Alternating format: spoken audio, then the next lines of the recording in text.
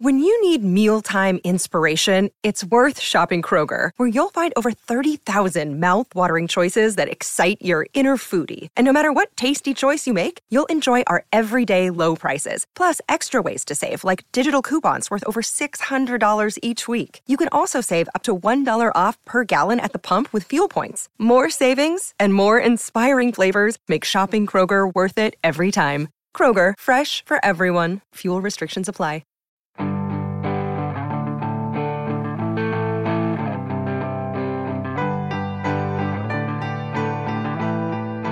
Hey everyone, today's guest is Dan Wilson, lead vocalist, guitarist, and songwriter for the Minneapolis, Minnesota rock band Semisonic.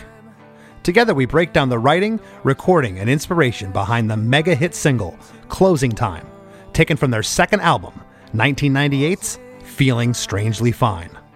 What a monster of a song. I've loved this tune upon hearing it for the first time, and I appreciate the track even more now after discussing it with Dan. This song is simplistic in its chord arrangement, and it's that simplicity that lets the story of the lyric breathe and shine. Dan is also a multi-Grammy award-winning songwriter outside of Semisonic, having penned hits for superstars such as Adele, Taylor Swift, and Jason Mraz. You would never know it either, as Dan is about as humble and gracious as they come. We shared a few laughs at some suggestions the record label had when presented with this song, and thankfully, those suggestions weren't taken to heart, because the song is perfect as is. For all this and a whole lot more, stay tuned. Hey, hey, have you heard? Krista makes a podcast. Hey, hey, have you heard? Krista makes a podcast. Hey, hey, have you heard? Krista makes a podcast. Hey, hey, have you heard? Krista makes a podcast. Dan, how are you? I'm good. Thank you, Chris. Awesome. Where are you at today? I'm in Los Angeles, where I often or usually am, I guess. Okay. Any ties to Minneapolis still, where the band was formed? Oh, yeah. Very much still tied to Minneapolis. My parents are there. My brother and sister and their families live in Minneapolis. Several of my best friends live there. I'm definitely I've tried to stay connected to my community there for sure. Well, I've taken a crash course in your career the past couple of days, and to say that I'm impressed is an absolute understatement. I've done probably at this point well over 100 of these episodes. Oh, wow. Breaking down, amazing. breaking.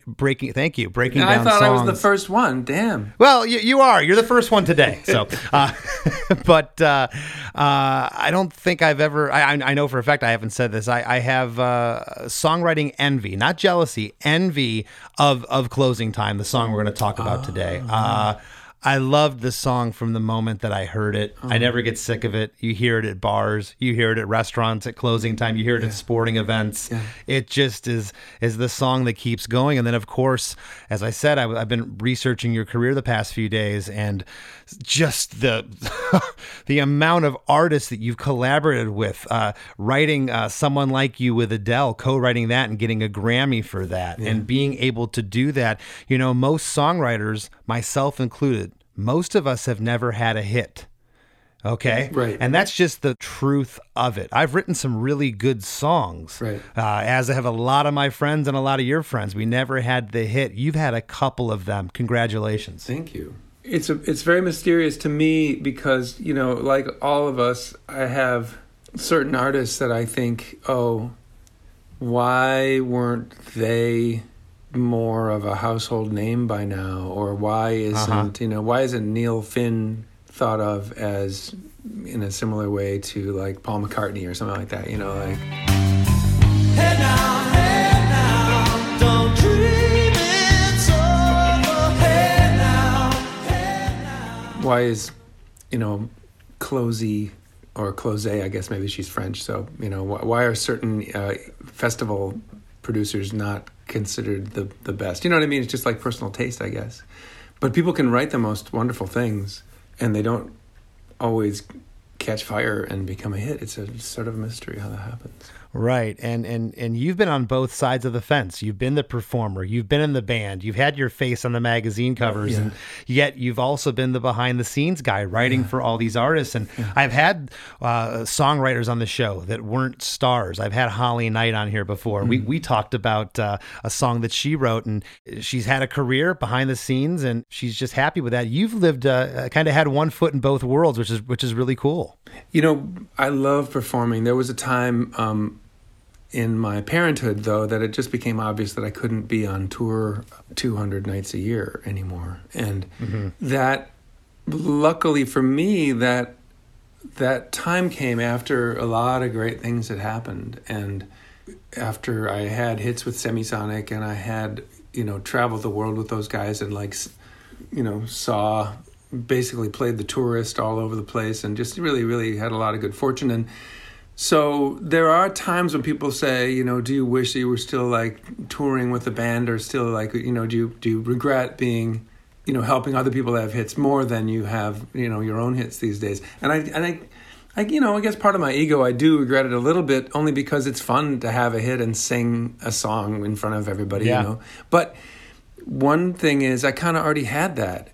I did it. And so if I can help someone navigate through a point in their artistic, journey with that knowledge, like what is it like, and how is it difficult to navigate some kinds of public success? If I can be helpful and have, and as an outcome, have them enjoy certain things about the kind of success I had, then that's kind of doubly sweet for me. I've been listening to a song this morning which relates to this a little bit. My favorite Liam Gallagher song is called Once. But I remember how you used to shine back then. You went down so easy like a glass of wine, my friend. When the dawn came up, you felt so inspired to do it again. But it turns out you only get to do it once. The chorus, the end of the chorus goes, when the dawn came up, you felt so inspired to do it again, but it turns out you only get to do it once. And I just love that. It's like, fuck, it's so bleak, but it's so great. And in a way that's like to me, that's like a cheers, that's like, let's just drink the fact that we did it once, he can't do Oasis again. His brother says, no, it ain't gonna happen. He only got to do it once, and he wakes up so inspired to do it again, but it turns out you only get to do it once. I just love that kind of perspective. Like, you can't relive a phase of your life. You can only do the next one, Yeah. Well, I want to expound on something you said a moment ago. So it's got to be completely rewarding and fulfilling to be able to get with an artist that maybe has this really good melody line and this chord structure, but they've just hit a wall lyrically, or vice versa. Maybe they have a great lyric they brought in, and musically you were able to elevate that and take it someplace and become something it never could have been without you. That has to be awesome. Yeah, it's super nice. I mean, one of the funny things about like being an artist, I guess I would say, but I'll say like being a songwriter. And for me, I do think every once in a while I touch on a kind of greatness that feels like it's not really me. It's like a whole other thing that's just I'm channeling for the moment, Or sometimes maybe it's all the things I've put together, all the skills I've kind of worked on or whatever. But, so let's say I get some of the credit. Still, if I write something really great and I'm like, that was amazing, I don't know if I could ever do that again. Like, immediately I go straight to like, well, that must be the last one ever, because I don't even know how I did that. Like, it's not like it feels random. It just feels like it's a one-time thing. And every time, if I'm collaborating with somebody else, I know I have sort of a bag of tricks in a way, but mostly it's just compassion and interest and being like super into people and wanting to like make something great and see what happens when you have those desires come together. Because I don't really know what I'm doing every day. How old were you, and what was the song called, the first song you ever wrote? The first one I can remember, my brother and I got an acoustic guitar from our parents for a kind of a combined birthday present. We were 2 years apart in age, but my parents felt like they couldn't get us each a guitar, and we they didn't want to either, so they only bought us one to share. So we were up in northern Minnesota, staying at a cabin in the woods with this guitar, and I wrote a song called Coming Down the Road. And I remember it was mostly based on the fact that I had learned an extra guitar chord that sounded immediately to me like something that George Harrison would have in a song. So I felt like I had like the key to the kingdom. I think I was 12 at this time. So I felt like I wrote like a Beatle-ish song. And my brother wrote a song the same day. It was his turn. He took the guitar away and came back with a song. And my brother Matt's song, was way better than mine. I was so annoyed. He wrote the hit. You were the B-side. I wrote a nice album track, on a George Harrison deep record. cut. That's awesome. Well, in between that first song you wrote at 12 and of course Closing Time, I'm sure you wrote a lot of songs, but after Closing Time, before we break into the track, in 2007 you released your solo debut, Free Life, on American Recordings. It was produced by Rick Rubin, and the album included performances by Tracy Bonham, Sheryl Crow, Natalie Maines, and many others. And I had read that this kind of helped establish your reputation as a songwriter. Do you feel at that point is when you really branched out to write with others? Let's see. I guess what I'm asking, when did the light bulb go off? Like, wow, I could maybe do this with other people and have something here. Well, honestly, it was probably around when I was 12 because my parents had Tapestry by Carole King, and we would listen to that a lot. My parents had like 10 LPs. They had like the Royal Canadian Brass playing sort of classical music in a brass band. They had Julius Katchen, pianist, playing, Jesu, Joy of Man's Desiring, and Mozart sonatas, and the hits of classical. They had 2 Beatles albums. They had Abbey Road and Sgt. Pepper. They had Carole King. They had 2 records by Gordon Lightfoot. We're nearly at the end of the list, and this was our listening for much of my childhood was these 10 LPs. And one of the things Matt, my brother, and I did was look very closely at the credits on the records, and one of the things we noticed, for example, about the Beatles songs is that they had these credits like Lennon, McCartney on the songs. And then one of the things that I kind of realized when I was listening to Carole King, You've Got a Friend, that was the same song that James Taylor had done. So it was like, wait a minute, Carole King is credited as having written it, but James Taylor singing it on this other record. And I think that's where I learned, because we didn't have any lore. You couldn't go, there was nowhere to go to learn about how any of this stuff was made. It was wasn't even really a legitimate part of culture for books to be written, that many books to be written of, how records get made. But that's how I figured out, just for myself, that Carole King wrote songs that other people sang. That's when Carole King became kind of my North Star of like what to do with my life. And the fact that I was the lead singer of a band was mostly because I needed to have a band to write songs for. And I sang pretty good, and I could sing the songs the way I wanted to hear them. So in order to be a songwriter and have some kind of a platform or an audience, I was sort of obliged to turn myself into a lead singer of a band. But It was really all about trying to be a songwriter. That's great. Well, we're going to get into the track now. The song Closing Time came off your second major label album, Feeling Strangely Fine. Yes. On March 10th, 1998, the single was released, preceding the album by a couple weeks. And like I said, this song, as you know, was just everywhere. It was just one of the biggest hits of that year. The song's 4 minutes and 33 seconds. Wow, the intro epic. It's epic in length. It is. It's over 4 minutes. The intro's 4 bars of guitar by itself, and the piano joins us panned off to the right for 8 more bars, leading right into verse number 1.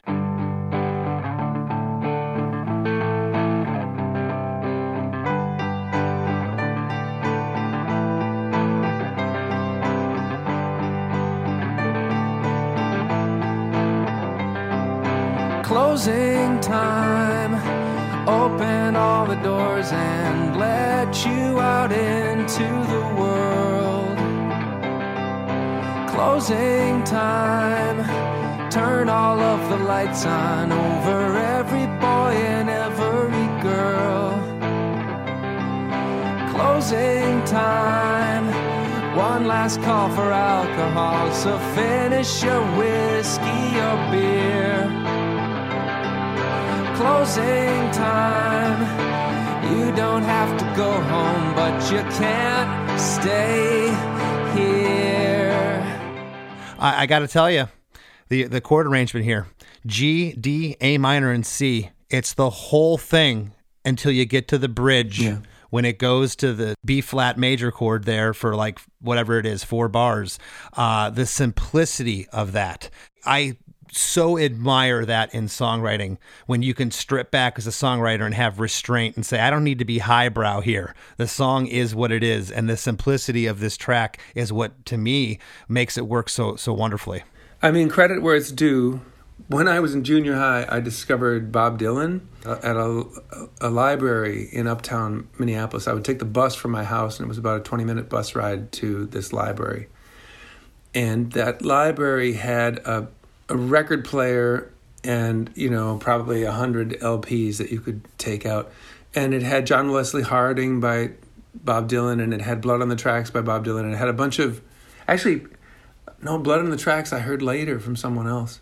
But it had a bunch of records, Dylan records, and not even the ones that everybody knows the best. Freewheeling Bob Dylan was one of the ones they had. And I would take them out and bring them home, or I'd just listen to them in the listening room of the library. So I became a crazed Bob Dylan fan in junior high school, and none of my friends liked it. It was he was not enjoyed by my fellow teens. But one of the songs I really loved by him was Knocking on Heaven's Door, which is like... Sure. I think it's like a...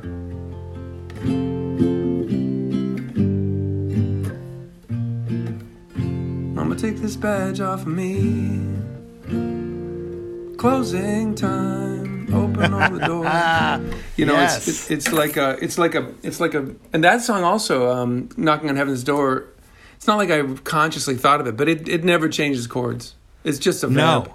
And another song that was really, really influential for me was, because of the artist, was Prince. It's probably Dylan, Prince, and Joni Mitchell were the people I listened to the most. Interesting. Until I was about 28. And the Prince song that I have to credit a little bit was When Doves Cry, because not only is the chordal structure of the song the same 4 bars, the entire thing, but the melody of the verse and the melody of the chorus are the same throughout the song. Mm-hmm. Why do we scream at each other? This is what it sounds like when doves cry. When I heard that, first heard that on the radio, it was almost terrifying how minimalist it was, and how what a drone it was. And that funk drone was not unheard of in clubs or in dance music, but to hear it on the radio, something that was so unchanging and so robotic, was really moving to me. And I think that made me want to write songs that had the very fewest possible elements. And Closing Time was, I'm Feeling Strangely Fine, especially. There are probably 5 songs where I really, really tried to do that, just really dead simple, minimalist kind of approach to writing. That's the hardest thing for me as a songwriter, is to be able to strip it back bare bones. And what do you have there? Is there still a song there with the 3 chords repeated? And I was amazed. I was amazed at a lot of things at this song we're going to go through, but I was just amazed at the chord structure, because I've heard this song hundreds upon hundreds of times. Just the other day when I found out you were coming on, I was at the grocery store and it came on. I'm pushing my cart along with a huge smile on my face going, I'm hearing the song again. And it didn't even dawn on me then until I got in the headphones and I got the microscope out and broke this song. I'm like, oh my gosh, it doesn't change. And that's just absolutely brilliant. After the intro here, we get into verse 1, and I'm going to read these lyrics, Dan, and have you set them up for us. Okay. Closing time, open all the doors and let you out into the world. Closing time. Turn all of the lights on over every boy and every girl. Closing time. One last call for alcohol, so finish your whiskey or beer. Closing time. You don't have to go home, but you can't stay here. I like those lyrics. I like those lyrics too. It's really good. When I wrote it, I was on a tear. I was writing a song every day at least. Semisonic came back from touring behind Great Divide, our first full-length LP. And we got a lot of good reviews, and our fellow musicians really dug the record. But it was not very visible. It was under the commercial radar, and I really thought it was like a whole bunch of hits. I thought, and what did I know? But I thought Great Divide, the first album, had a lot of songs that would have been hit singles, but they weren't. And I really, really wanted to learn what it was about them that might have been just getting in the way of people relating to them. Like I didn't really want to add a lot of things that I thought people would relate to. I just wanted to subtract the things that maybe people would be distracted by, Just that minimalist thing. It's like really hard to do less. But yeah, I kind of wanted to remove a lot of stuff. So one of the things that I was trying to do was write songs really fast and do a lot of them. So I wrote like 60 songs for Feeling Strangely Fine, the album that has Closing Time on it. So I was probably halfway through that path of writing 60 songs. I probably had written like 30 songs.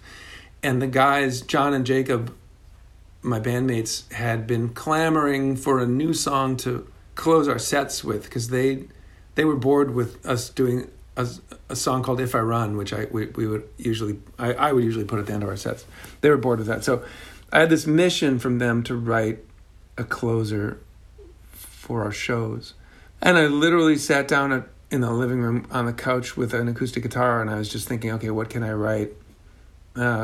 Closing time. It's it's a song about closing time, because all we did was play bars. We played bar. We weren't playing arenas, There is no closing time at an arena, but there is where we were.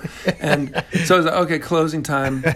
And I actually was just picturing the 400 bar in Minneapolis, and maybe the Uptown, but mostly the 400. And what it was like when they started yelling at you to leave, and like turning on the lights and, rousting the people, Yeah. And so open all the doors and let you out into the world.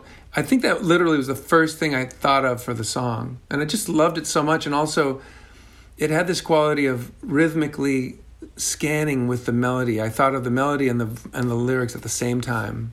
It was almost like the melody had a kind of a sentence structure to it. It was already a sentence, even without any words. And so the words came pretty easy. When I was about halfway through writing it, I realized that it was sort of a funny and weird ass pun about the fact that my wife and I were expecting a baby. Because like all that stuff about like turn all the lights on over every boy and every girl, and even the lines that at that point I started like almost treating it as like a fun pun about bar time meets being born. Yeah, like one last call for alcohol, finish your whiskey or beer. Like, hey, it's time to grow up and be a dad now. Well, maybe, although actually for me, that was a joke about getting like the umbilical cord cut, like getting cut off. Because, they would say, you're cut off, man. Like, because I was always in those bars, and there was always someone in the group who was overserved, Even that word is so funny, like overserved. So they're going to have to cut him off because he got overserved, It's such, I'm in a bar. It's so forgiving. It's such forgiving language. Oh, we're sorry, sir. You're violent because we overserved you. You know what I mean? It's very like, it's enabling, I guess I'd say. But anyway, so, one last call for alcohol. It's like we're going to kick you out of the womb, and, and you're going to fend for yourself. So I actually, when I finished the song, I was like, I thought it was very clever by the end. I wasn't really done with it until I sent it to my A&R guy, and he made me change one line. But we could talk about that later. Okay, well, I got to tell you, I love the imagery of the story that you painted here. I love that. I love, the greatest songs to me have the best stories, and I love the setup here, and I love what you just explained. Verse 1 here, it's still just guitar and piano, but there's a shaker. I never knew this until I got in the headphones. Yeah. I never heard that shaker. It's almost inaudible if you aren't listening at headphones, and it almost sounds like there's a warbled, like record scratching sound there with it. Did you have some kind of a chorusy effect or something on that shaker? I'm not sure if there's a chorusy effect on the shaker or not. I know that one of the things about Feeling Strangely Fine was that our producer on the record, Nick Launay, which I wanted to talk to about it. Did he mix the record too, or did Bob Clearmountain mix it? He didn't mix it, but he recorded it, and he had a way of making it. He was very, very intense. He was a very lovely guy. We had a lot of fun, but he was very intense, and we would laugh because he would take a while to get the various sounds, and we'd be playing a flute and a mellotron, just those kind of Stairway to Heaven style flutes, we'd be playing a flute line on a mellotron, and he'd be dicking around with the EQ until he got it to sound kind of strangely like hefty, like heavy, like how you get a flute to sound. We would be marveling like, shit, like, Nick, this flute sounds so big, and he would say, yes, everything has to sound intense and big. So with the shaker, it's, first of all, it's a handful of really big shakers. It's Jacob with as many shakers as he can hold in one hand. He might have even been playing with two hands. And so a lot of that crackliness might just literally be like the random attack of all the extra shakers that he's holding,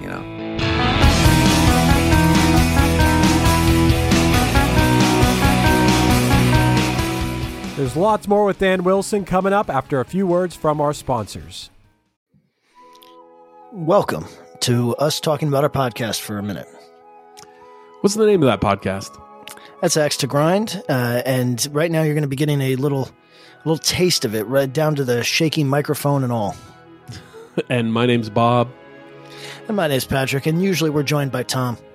Tom's the best. Tom has a real grown-up job that requires him to be at work, but we talk about decidedly not so grown-up things like hardcore music and things that people that like hardcore music tend to like. So that could be the latest shows, revisiting classic material, talking about the new classics, all the little dorm room nonsense that you imagine from niche music podcasts that you either love, want to love, or hate. Yeah, imagine all the emotions that you have towards a genre that has impacted your life, and then condense them down to an hour to 2 hours a week. So triangulate your speakers, think about jumping off the bed, singing along, dancing like an idiot, and listen to Axe to Grind podcast. Do you enjoy the content and production of Krista Makes a Podcast? Do you have an idea for a podcast or an existing podcast that you'd like to take to the next level? Well, check out WeKnowPodcasting.com. At WeKnowPodcasting.com, we have over 25 years of combined experience in the pod field, and we're ready to help you succeed in the golden era of podcasting. I can hear you sing it to me in my sleep. And now, back to the show.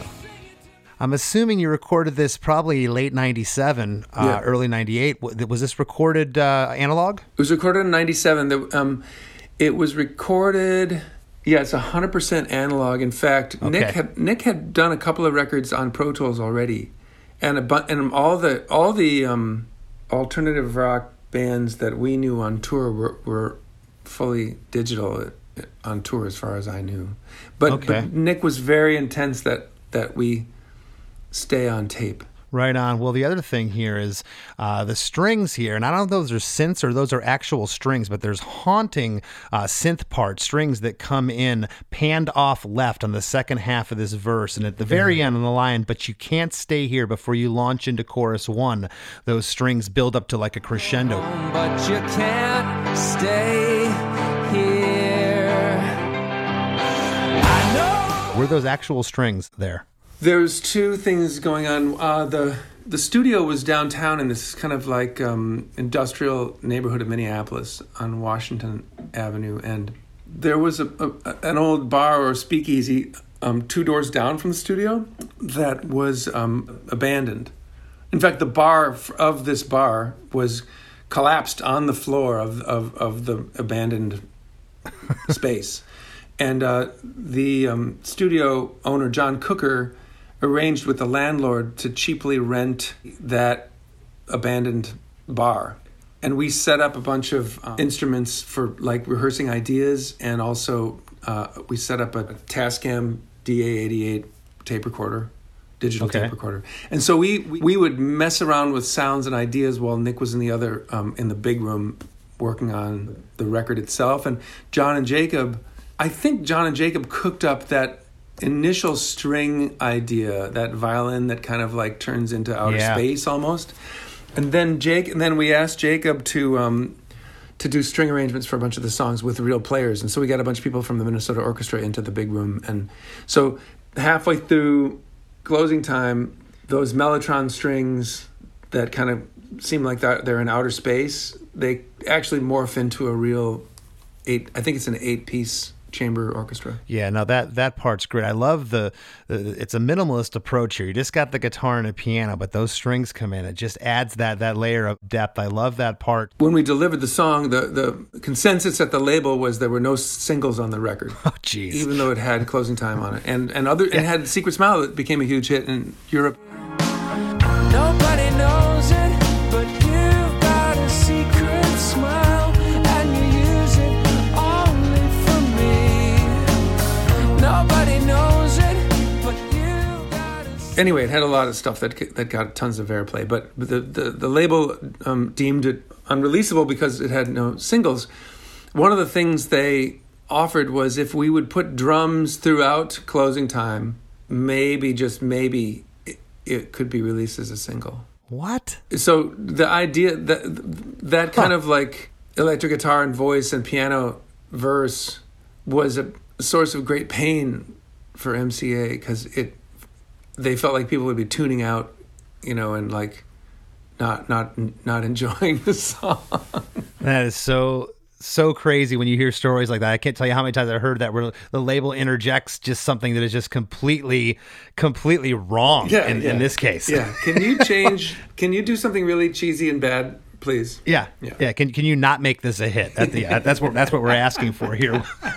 Well, chorus 1 comes in at the 58-second mark. I know who I want to take me home. I know who I want to take me home. I know who I want to take me home. Take me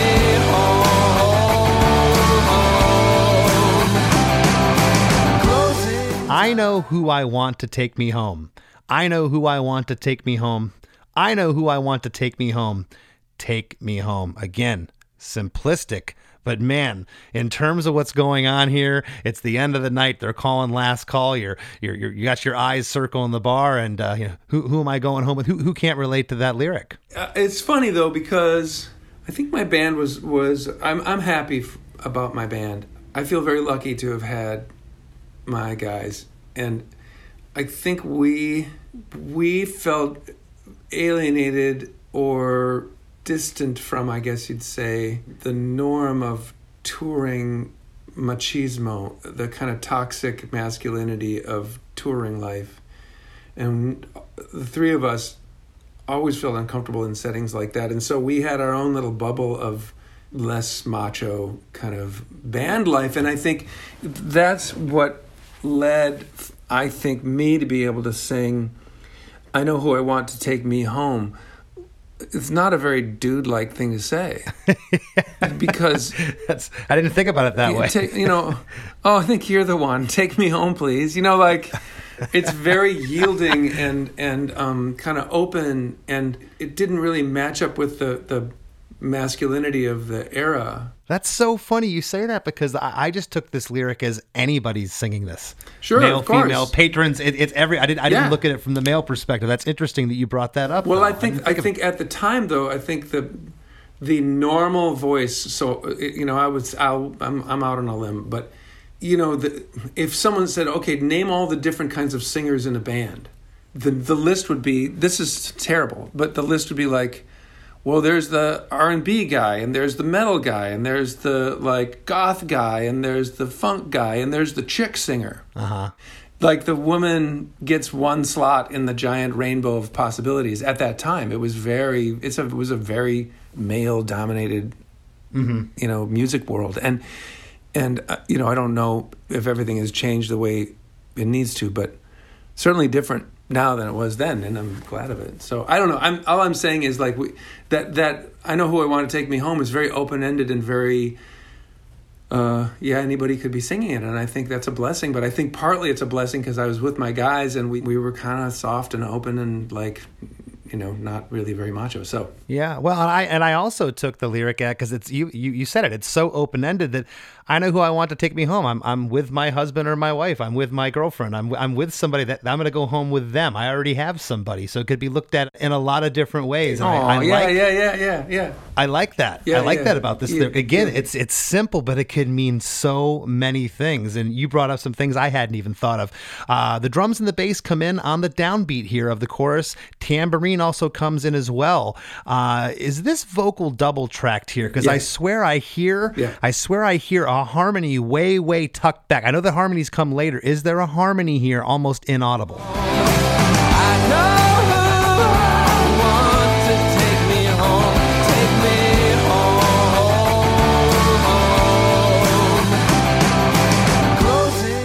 I think John is singing a harmony in each of the choruses, but in the first one, I think Bob Clearmountain made that harmony really quiet. And the vocal is double tracked. Okay, I can hear. And Bob did mix it. Bob Clearmountain mixed this track. Okay. Well, there's another mix of it. The versions of the album that came out before 2020 had a mix by Jack Joseph Puig on the album, but the single and the version that everyone in the world has heard is Bob's single mix. Right, and the single mix was 3 minutes and 52 seconds, about 40 seconds shorter. But I went for the album cut here, so we're getting we're talking about Jack. Then we're talking about Jack Joseph Puig. Yeah, so we're getting the whole thing here, and I love chorus one because you don't get the harmonies you get later as the song builds. Closing time for you to go out to the places you will be from. Closing time. This room won't be open till your brothers or your sisters come.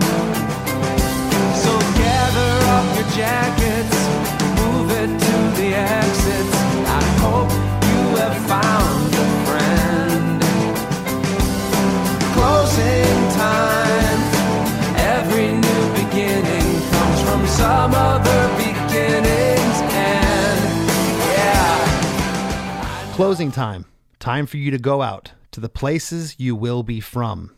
Closing time. This room won't be open till your brothers or your sisters come. So gather up your jackets, move it to the exits. I hope you have found a friend. Closing time. Every new beginning comes from some other beginning's end. Yeah.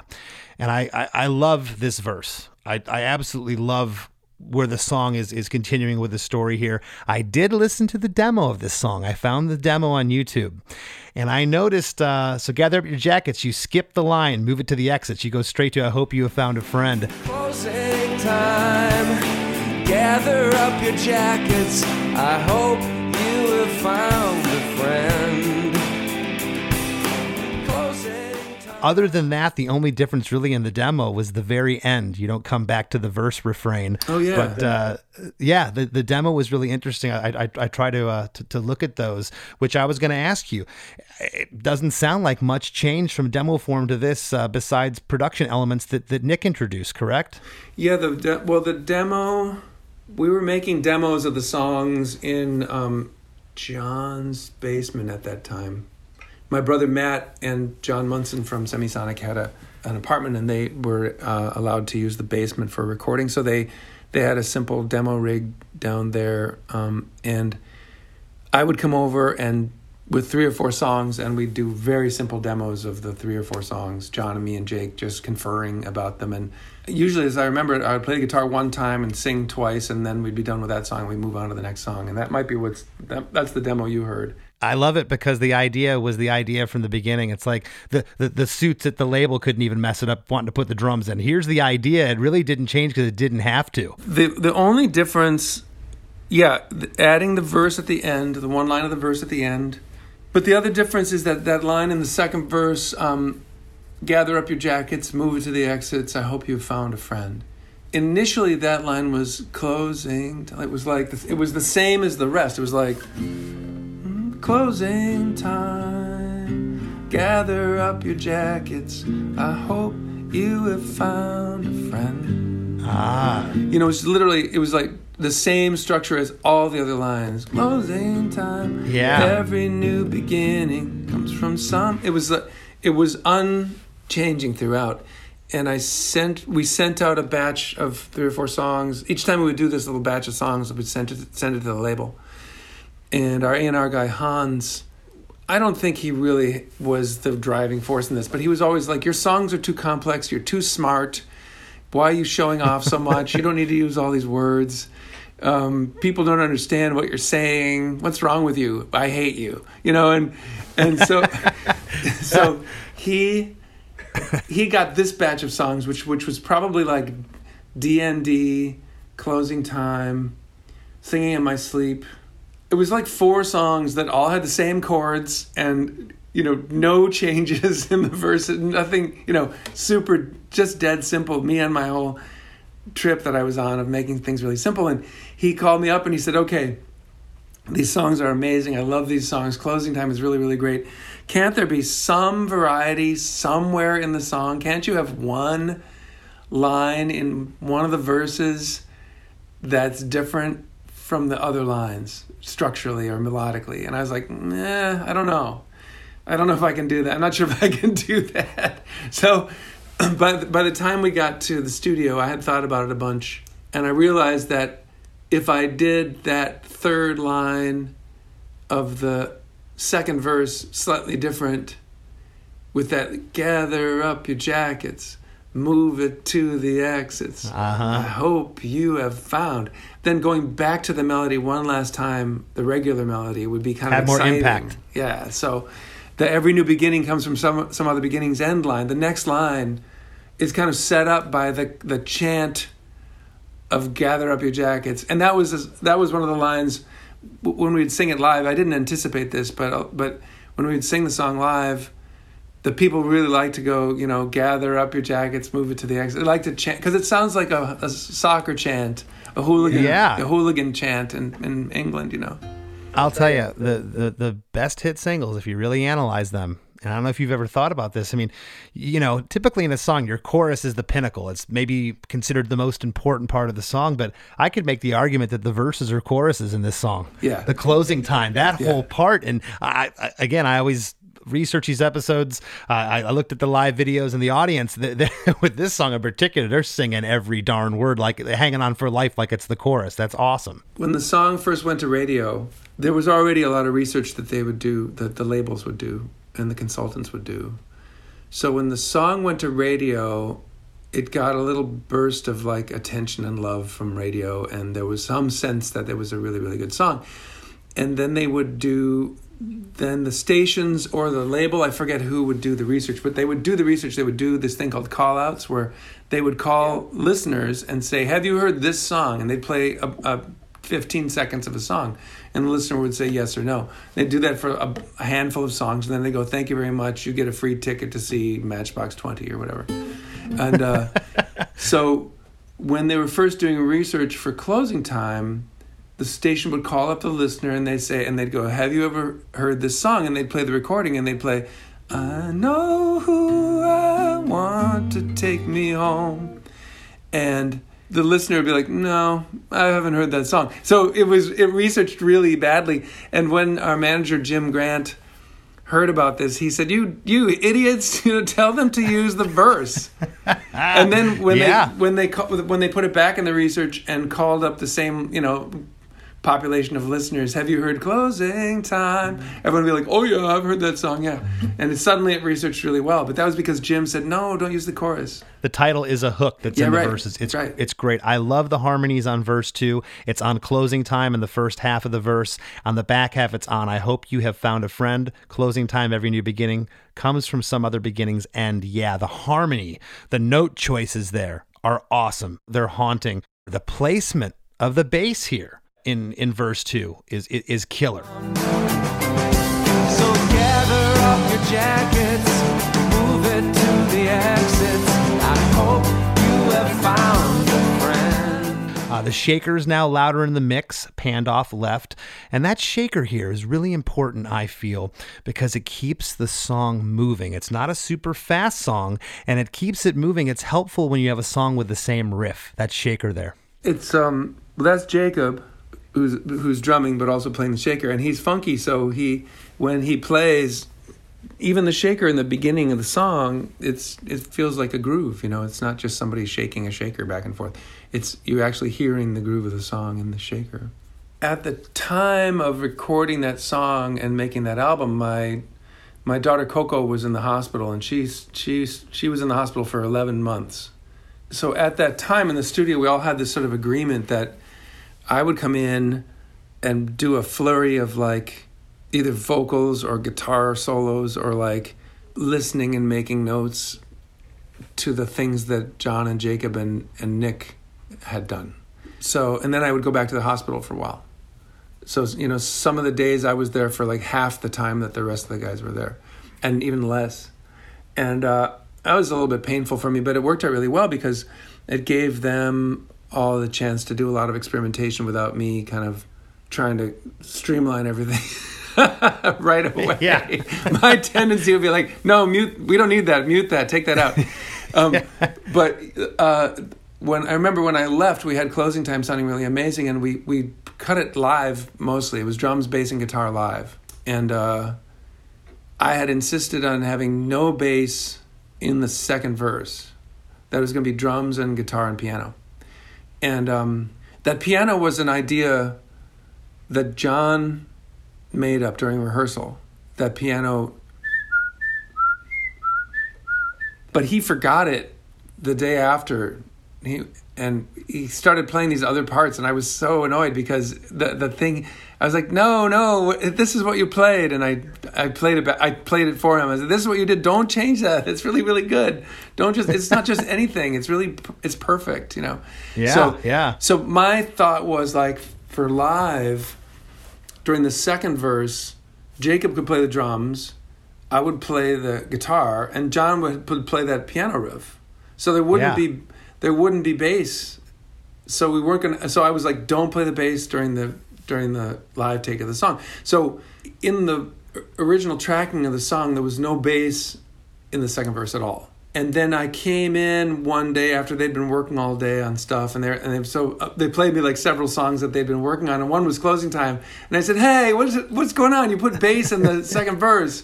Why'd you do that? You can't do." I said, "Don't do that." And they basically sold me on it. They said, "No, it's just a little. You're gonna love it. You're gonna like the way it sounds, and it's not just continuous bass. So John could play those notes and also play the piano. So you can have your way, Dan. But we like the bass." I got to side with them, Dan, on this one. Yeah, I absolutely love it. I love the sparseness of it. It's so great. Chorus 2, same exact lyric as chorus 1, except those harmonies are very prominent now. They're panned off left. I like where they sit in the mix on here. I love those harmonies. I know who I want to take me home. I know who I want to take me home. I know who I want to take me home. Take me home. And then we get into the bridge. It's a 20-bar bridge build-up. It's just synth and piano for the first 2 bars. This is where we take that departure to B flat major here for a little bit. And this is kind of panned off to the left. And then on the right at the third bar, a drum loop comes in with a really cool tambourine accent. Mm-hmm. And then there's this swirling chorusy effect that's moving around.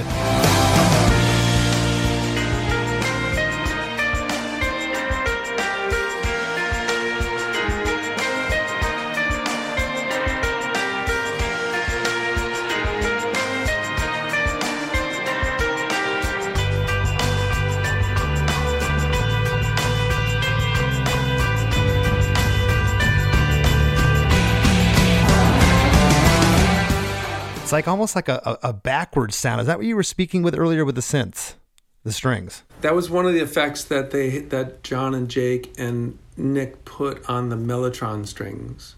But then we had a real string section play along with that melody for that section. After that 20 bar buildup, there's a 16 bars of a kind of an octave guitar solo. It's not like this, crazy rock, super fast, cheesy guitar solo. It's just kind of subtle in there over the same chord arrangements.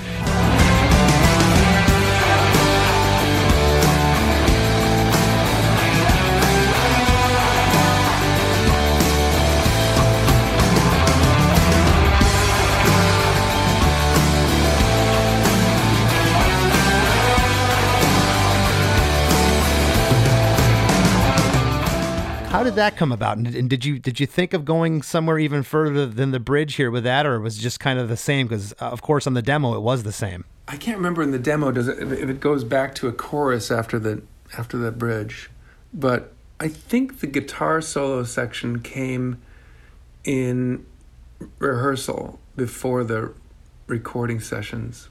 We were working in that speakeasy next door for our rehearsals, and that's the place where John came up. There was an upright piano in there, and that's where John came up with the piano riff on the song. But also, we were trying to figure out the general structure of the songs for live tracking. And I remember when we did the solo, I wanted it to be really melodic. I didn't want it to be... Because I had decided that me kind of skronking around on blues scales was one of the distracting things that people didn't relate to when they heard our songs. Mm-hmm. And so I was not really that much of a sacrifice for me to not skronk around on blues scales, And so that was one of the things we didn't do that much of on Feeling Strangely Fine. A couple songs like She's Got It All Worked Out. There's a couple. I mean, the part here, bow now now now, that the guitar's doing, it's so simple, but it's perfect for this part. It's like, to me, it's a little bit like...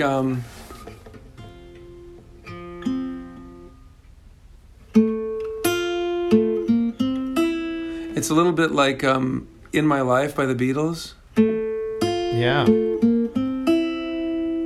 That is a little bit like the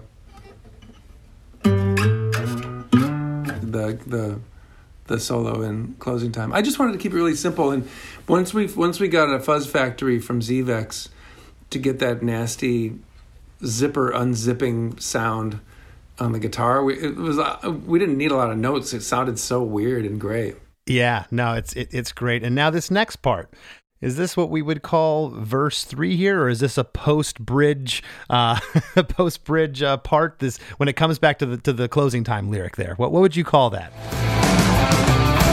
Closing time for you to go out to the places you will be from. I'd call it verse 3, and it's just a quarter of the length of all the other verses. Fair enough. We'll go with that. The lyric is closing time. Time for you to go out to the places you will be from. There's no piano here. The piano's missing from this part. It goes on for 8 bars. Then there's 4 bars after that of just a kind of a synth holdout. It's really suspenseful before we get into chorus 3. And this lyric here, I love that line, to the places you will be from. Yeah, I like that line too. Yeah, it kind of gives you something to ponder. A lot of the comments we got about the song were so funny because a lot of them were like, "What is so melancholy about being in a club at bar time? What's your problem?"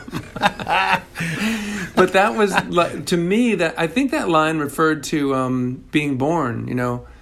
It's, you're going to go out from the womb into the place you will be from. Like before you're born, you're not from anywhere. When you're born, you're from Minneapolis. You're from a place. You've landed on Earth. You're in the place you will be from, and you'll always be from Minneapolis from here on. That's kind of how I heard the line. That whole cool. Stretch, that whole period after that song. After that line, that sort of stretched out, long, elongated bar of swirling sound was created by the mastering engineer.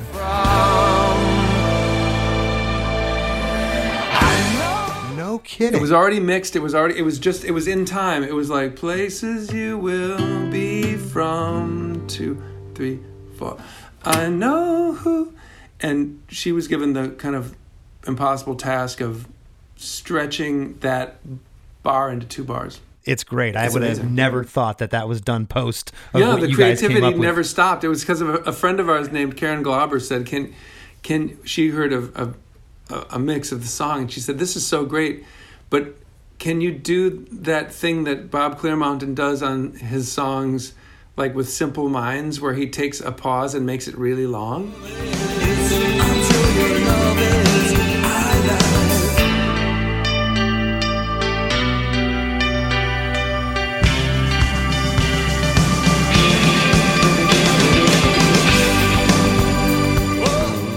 Yeah. And I was like, well, it's kind of out of Bob Clearmountain's hands right now. And Karen said, oh, he must have some way he could make that pause. He does it in a lot of songs. I'm like, I don't think he's the one who makes those pauses long, actually. But that is awesome. We had the mastering engineers do it instead. That's very cool. Well, chorus 3 is only time you get a double chorus in the song. I know who I want to take me home. I know who I want to take me home. I know who I want to take me home. Take me home. I know who I want to take me home.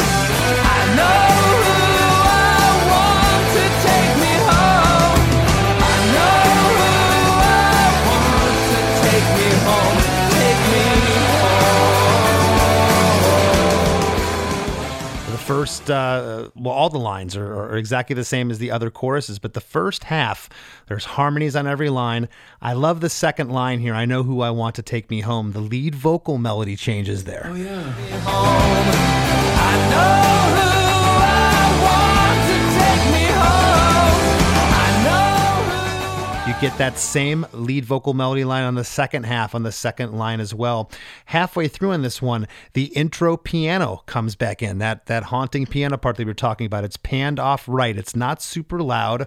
And at the end of each line on Home, that octave guitar solo hook comes in there at the end. You're getting that again that you had post-bridge there in the solo, which I love. At the very end here, there's a killer bass run that's locked in with the drum fills that happens before we go into... Oh, yeah. Yeah, it's great.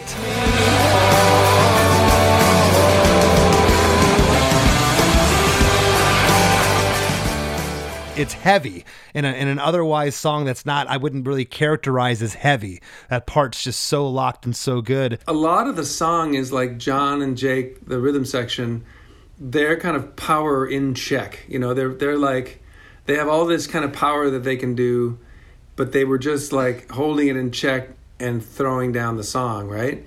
And at that one moment is like almost like they're kind of pulling back the curtain and showing you the power that they can bring to the party. But you know what I mean? It was like, here's what we could be doing, and then it was over right after that, No, the part's great. And then right after there's a 12-bar, what I'm calling a musical interlude, where the piano is panned off left and that octave guitar solo is now with the piano. They're both louder in the mix. They're just kind of hammering you there. Yeah.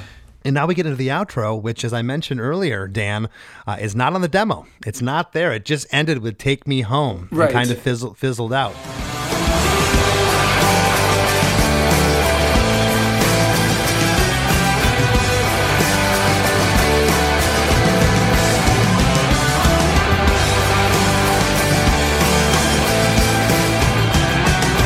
Closing time. Every new beginning comes from some other beginning's end. Closing time. Every new beginning comes from some other beginning's end. So we get that lyric again that was in verse 2 at the back half of verse 2. Right. It's just you here. There's no harmonies. Right. And it's just guitar panned off left and that piano panned off right like the intro. And the song ends on the C chord, which I call that a suspense because it does not resolve to the root G. I didn't really remember that. I didn't remember. What? Or am I hearing that wrong? I don't know. Wow. Sometimes I tell people something they don't know about their songs. Other times they school me. Which will it be here, Dan? Geez, I suppose it is kind of a... Yeah, it leaves you hanging. I call it the cliffhanger, the suspense chord. I love that. That's now one of my I really go-to like tricks. the song. Now finally I really like the song. Yes! The last chord is unexpected. That's probably something the label would have wanted us to fix too, you know. Yeah, it's got to resolve all happy back on G. You can't let them hanging. Well, I gotta say, before we break here, again, one of my favorite songs. Oh. I love this track, and I was so honored to be able to talk to you about it and break it down. You know, you had written like 60 songs for the record, as you mentioned. Yeah. And this was just, at some point, another one of the bunch. Right. Out of all the songs, when you had the final mix back, you're cruising around in your car, you know, you're getting chatter from the label, the A&R guy has his opinion, and, you know, your wife maybe has her opinion, your friends, whomever. Did Closing Time stick out to you? You're like, there's something here, this is special. Did you know it then? Well, I didn't know that it would be like a life-changing, you know, or game-changing thing for the band. But I was really looking on the whole record as like, number one, it was a respite from the anxiety and agony of my daughter being in the hospital for that year. So in a way, it wasn't escapism because I was very, very serious about it, but it was definitely a refuge from that painful phase of our lives.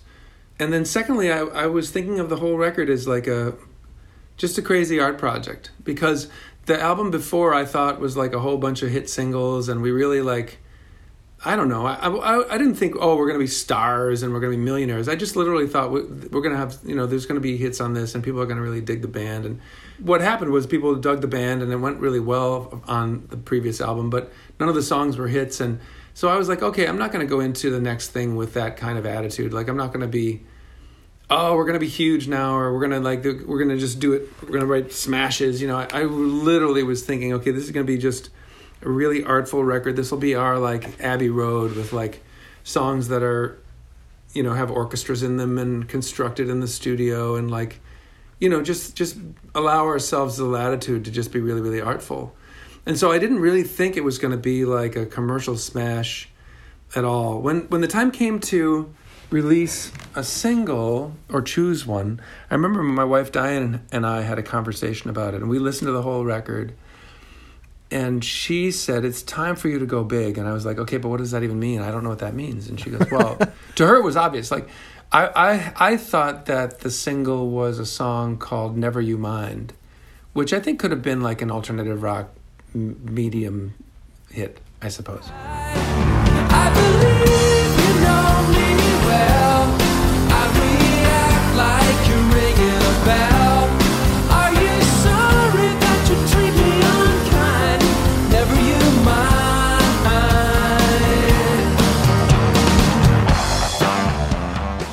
But that's the one I thought was the one. And she said, well, it's time for you guys to go big. And I said, well, but I know, but like, what would that entail? Like, tell me more. And she said, well, it's got to be, the single has to be either Secret Smile or Closing Time. And because those are the songs that are going to go big. And so you just go for it. Don't be coy. Don't release a less good song first. Just do one of the best two songs first. And so when I talked to Nick Launay about that, I said, well, Diane and I were talking, and nobody likes to hear, oh, I was discussing this with my wife, and but Nick and I were talking about what would be the single, and he thought Never You Mind was the single too. And I said, well, I was talking to Diane, and she knows more about my music than anybody, and she says it's Closing Time. And Nick said, oh, no. closing time is for the punters, he said. And like in England, the punters are the bar-going kind of average people. Just everybody. Your average fan. Just the fans, the football fans.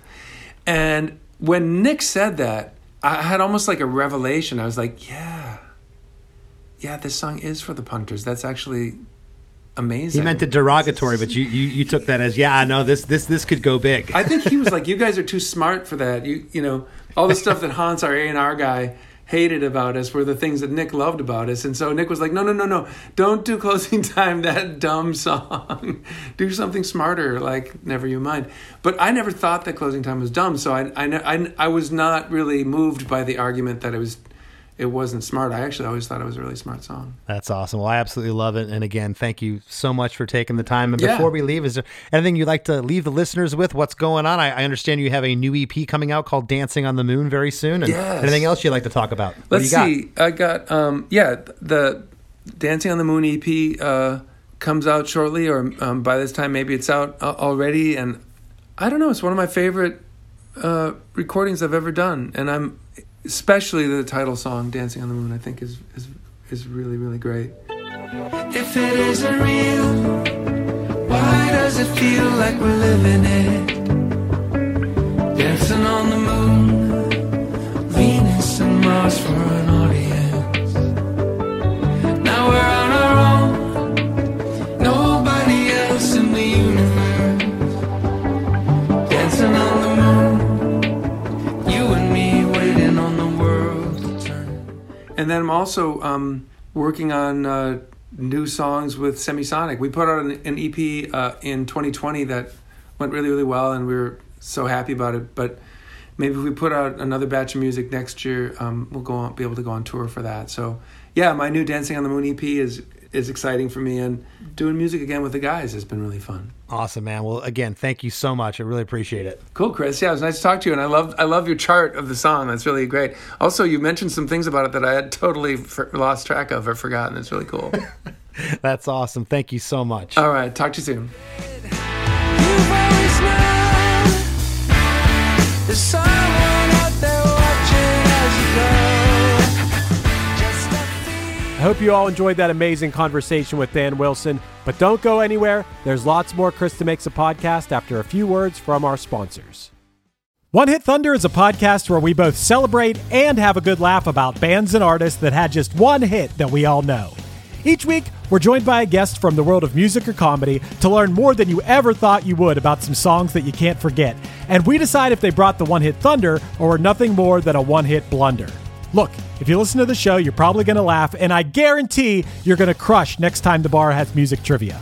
Tag Team, Jane Child, Meredith Brooks, Looking Glass, Sean Mullins, Eiffel 65, EMF, Crash Test Dummies, Crazy Town, Chumbawamba. We have hundreds of episodes in our back catalog and a new episode each week, so pass the Dutchie, make sure you're connected, and subscribe to One Hit Thunder wherever you get your pods. Find Yourself, the new single from Punchline, is out now. All lead or all follow, I just want to get there. If anyone knows better, then please show us out of here. I'm not saying I know, but I see the next step. If that's all we can get, then it's better than zip. This is no joke, man, this is a fight. Trying to find yourself in the right place, the right time. Listen to Punchline's Find Yourself on Apple Music, Spotify, and everywhere you stream music. As we near the end of the show, here's a band you might not know. Welcome to this week's Band You Might Not Know. If you'd like your band to be considered for Krista Makes a Podcast, all you have to do is email your best song via MP3 only and a short bio to bandyoumightnotknow@gmail.com. This week's featured artist is Among Legends from Waterloo, Ontario, Canada, featuring Sarah on the drums, Cameron and Tyler on guitars, Anthony on bass, and Mitchell on vocals. You can find their music on all the streaming platforms. Here's a snippet of their song, Come Up Swinging. I'll never back down, I'm battling, I'm bruised tonight, but when they're closing in to steal my mind, I put my back against the wall and fight. I think I'm gonna make it. Yeah, I'm battling, I'm bruised tonight, but when they're closing in to steal my mind, I put my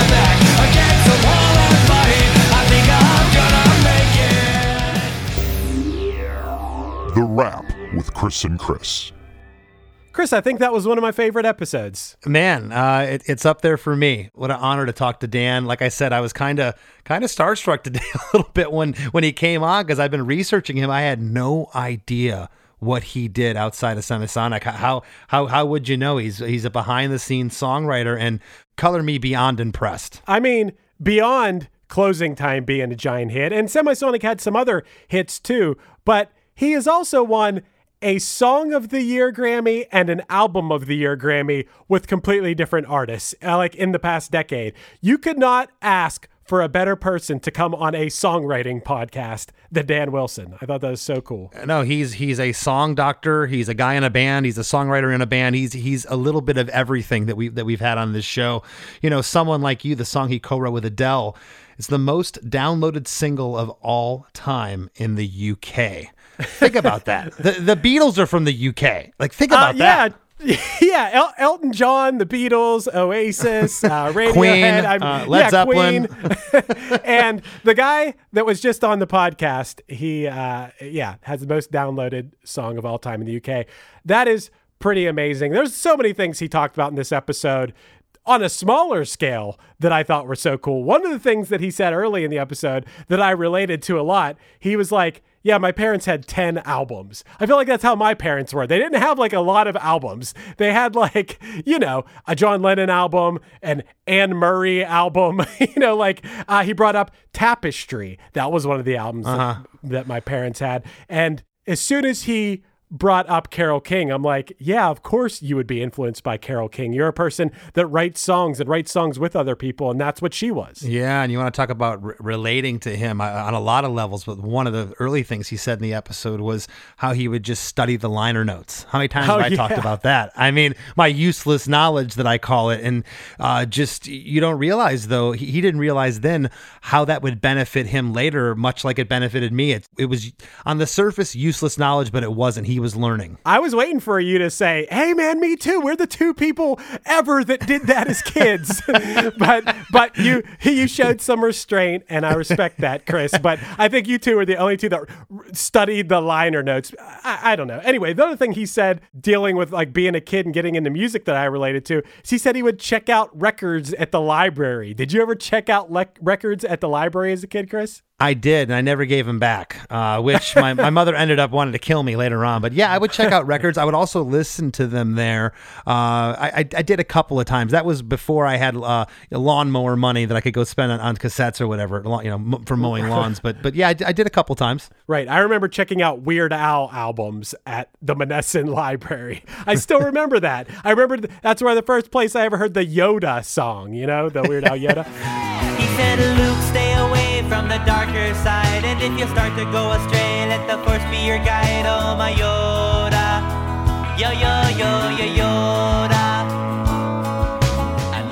I thought it was cool that he got into, and Chris, this has happened in the past month, when you're at the bar and they turn on the lights and they're like ready for, all right, you gotta go. That's the worst. Yeah. That is the worst. And to write a song, now he had a sort of double, maybe even a triple meaning in this particular song, but to capture that feeling of like, oh God, I gotta go out into the world now in song. I mean, this is the one song that I think captures that. Yeah, and he was talking about the chorus, the lyric, I know who I want to take me home. And he had brought up some things that I never thought about it, the meaning behind it. And I gave him some things that he never thought. And the lyric is so, again, not in a bad way. This isn't a 4-letter word, but the simplicity here, and not only that lyric, but the chord arrangement is what to me makes this song special. Those lyrics alone, how simple they are, they could mean so much to so many people. You've heard that line 1,000 times that you've heard this song. So your takeaway of that is you're looking around the bar and you see that person or whatever, you want them to take you home. That's what you took away from that line, right? It's one of the things I took away, but it wasn't just me. It was all the people in that bar or that sporting event or whatever was ushering you out. The cattle call at midnight, whatever that was. It could be anybody saying that lyric. That's what I meant. That's what I thought. Every time I ever heard this song, when it got to that line, what I took away from it was, regardless of where you were, that one person that you love or whatever, you want them to take you home, even if they're not in that bar. Like, there's all these people in this bar, but I know who I want to take me home. That's what that line always meant to me, or what I interpreted it as. But that's what's genius about a great song like this, man. So many different meanings you could take away from it. Yeah, and I had told Dan, how many times I heard this song, hundreds upon hundreds of times, just heard it as most recently in the grocery store a couple days ago. And this song, I never realized that the chords didn't change except for that small part in the bridge because of the way the instrumentation is here. The little nuances, that piano part, that hook that happens, the way the guitars are played and offset, and just, where the bass is sporadic in the verses, those things make you forget it, that you're hearing the same root notes over and over again. Those little pieces that come in and out. I had no idea till I sat down with a guitar and went, dang, this thing's just the same 4 chords. It's genius. And yes, listeners, I did ask Dan off mic after they were done with their conversation about the song if he had seen the Office episode where they sing Closing Time. Hey, everybody, it's closing time. You don't gotta go home, but you can't stay here.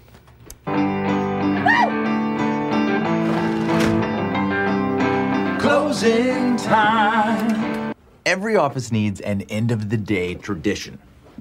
Something to tell you the day's over. Otherwise, you go home and the night just feels like more day. It's weird. Closing time. WRK. One last call for out. No, it's WRK. Is in your whiskey and beer. Oh, my boss is singing Closing Time. Maybe that's what you're hearing. Come on, Pam. Closing time. Time for you to go home to the places you will be from. Let's see, Andy has been manager for 105 days, which means I've heard Closing Time 105 times. Still don't know the words. And when I was home and home and home. I know who I want to take me home. I know who I want to take me home. I know who I want to take me home. Take me home. Oh. You know what? Fine. I try to start fun traditions for you guys, but if you don't want to sing, no traditions. Closing time. Every new beginning. I never heard that song before, and once I heard it, I did not care for it. But that song means it's time to go home. Now, it's my favorite song. Every new beginning comes from some other beginning's end. Good night. He had a funny story about that and how he had met Ed, the actor who plays Andy Bernard in real life, and that was really cool. Dude, overall, amazing episode. As always, but I thought this one was a little extra special. Absolutely. And I didn't even get into this because, gosh, we talked for so long and it was such a great conversation. But he's written with some Krista Makes a Podcast alumni, Kay Flay and Brian Fallon. I did not know that. Oh, wow. Yeah. Jeez, man. Full circle over here on Krista Makes a Podcast. Full circle. Absolutely. And before we have a little closing time here, Chris, we got a few other things we'd like to talk about. Oh, that's right. We got to tell everybody about the Krista Makes a Podcast supporting cast. Yes, if you enjoy this show and you want more amazing episodes like this, if you want to see it continue to go on in perpetuity forever for all the rest of time, head to KristaMakes.com. For the cost of a cup of coffee per month, you can get bonus episodes of The After Party, a whole back catalog of those episodes, and most importantly, you can support the podcast that you love. Absolutely. We appreciate your support. Again, that's KristaMakes.com. Head over there to sign up if you haven't already. We really appreciate it. And give me a follow on Instagram at LessThanChrisD. Want to thank this week's guest, Dan Wilson, for sitting in with us, and we'll see you next week. Hey, everybody. If you like Krista Makes a Podcast, I'm going to assume that you like music podcasts. And if you like music podcasts, check out One Hit Thunder. Each week, we dive into a one-hit wonder, and along the way, we gain some knowledge and have some laughs. Lou Bega, Crazy Town, Harvey Danger, The New Radicals, Aha. We're over 100 episodes in now, and to paraphrase the great Matthew Wilder, nothing's going to break our stride. Subscribe to One Hit Thunder wherever you get your pods. Okay, round two. Name something that's not boring. A laundry? Ooh, a book club. Computer solitaire, huh? Ah, sorry, we were looking for Chumba Casino. That's right, ChumbaCasino.com has over 100 casino-style games. Join today and play for free for your chance to redeem some serious prizes. ChumbaCasino.com. No purchase necessary. Void where prohibited by law. 18+ terms and conditions apply. See website for details. Hey, this is Steve Choi, host of the Musicians Guild podcast, part of the Sound Talent Media podcast network. Within the four walls of the Musicians Guild, we'll be discussing the habits, idiosyncrasies, experiences, and general psychology of my friends and peers, all involved with music in various capacities. Listen and subscribe at soundtalentmedia.com.